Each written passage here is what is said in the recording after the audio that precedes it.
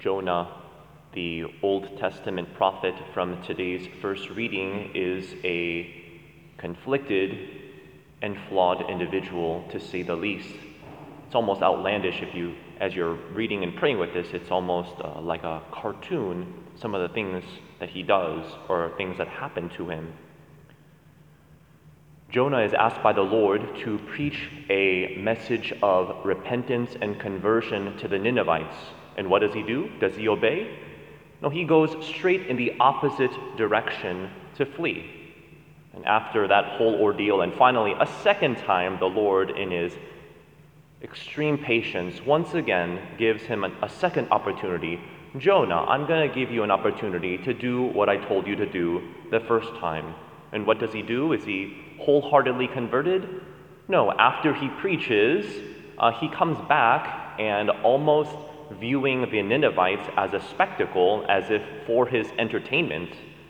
Right? The paradox of Jonah is that while he's the one, the messenger invited to preach a message of repentance and conversion, arguably he's the one who needs the greater conversion. He needs to be converted by the Word of God.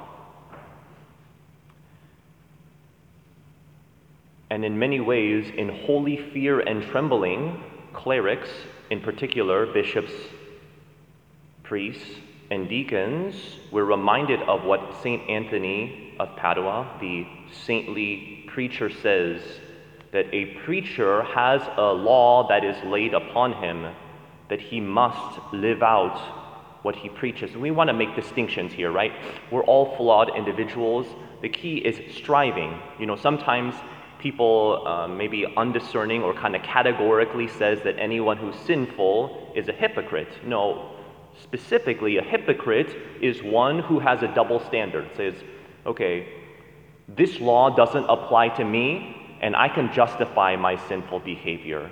That is what is hypocritical. We're not talking about those who acknowledge their sinfulness, are genuinely striving and asking the Lord for and giving God full permission to expose them to the purifying fire of his love and willing to suffer whatever is necessary in order to be converted. Such individuals are not hypocrites. But we do want to pray especially for our bishops, priests, and deacons, those who are called to preach the gospel. Now, whenever they fail to live up to the preaching of the gospel in their lifestyle, it does not falsify the Word of God. The Word of God is always true. However, it does bring about scandal, and this is a great evil. And so we want to pray for the sanctity of bishops, priests, and deacons, those called to preach the Word of God, that they may not be a stumbling block or a scandal to the people, but rather a bridge. If we know saintly preachers, we see what they've done and how they facilitate the Word of God and the reception of the Word of God among the lay faithful.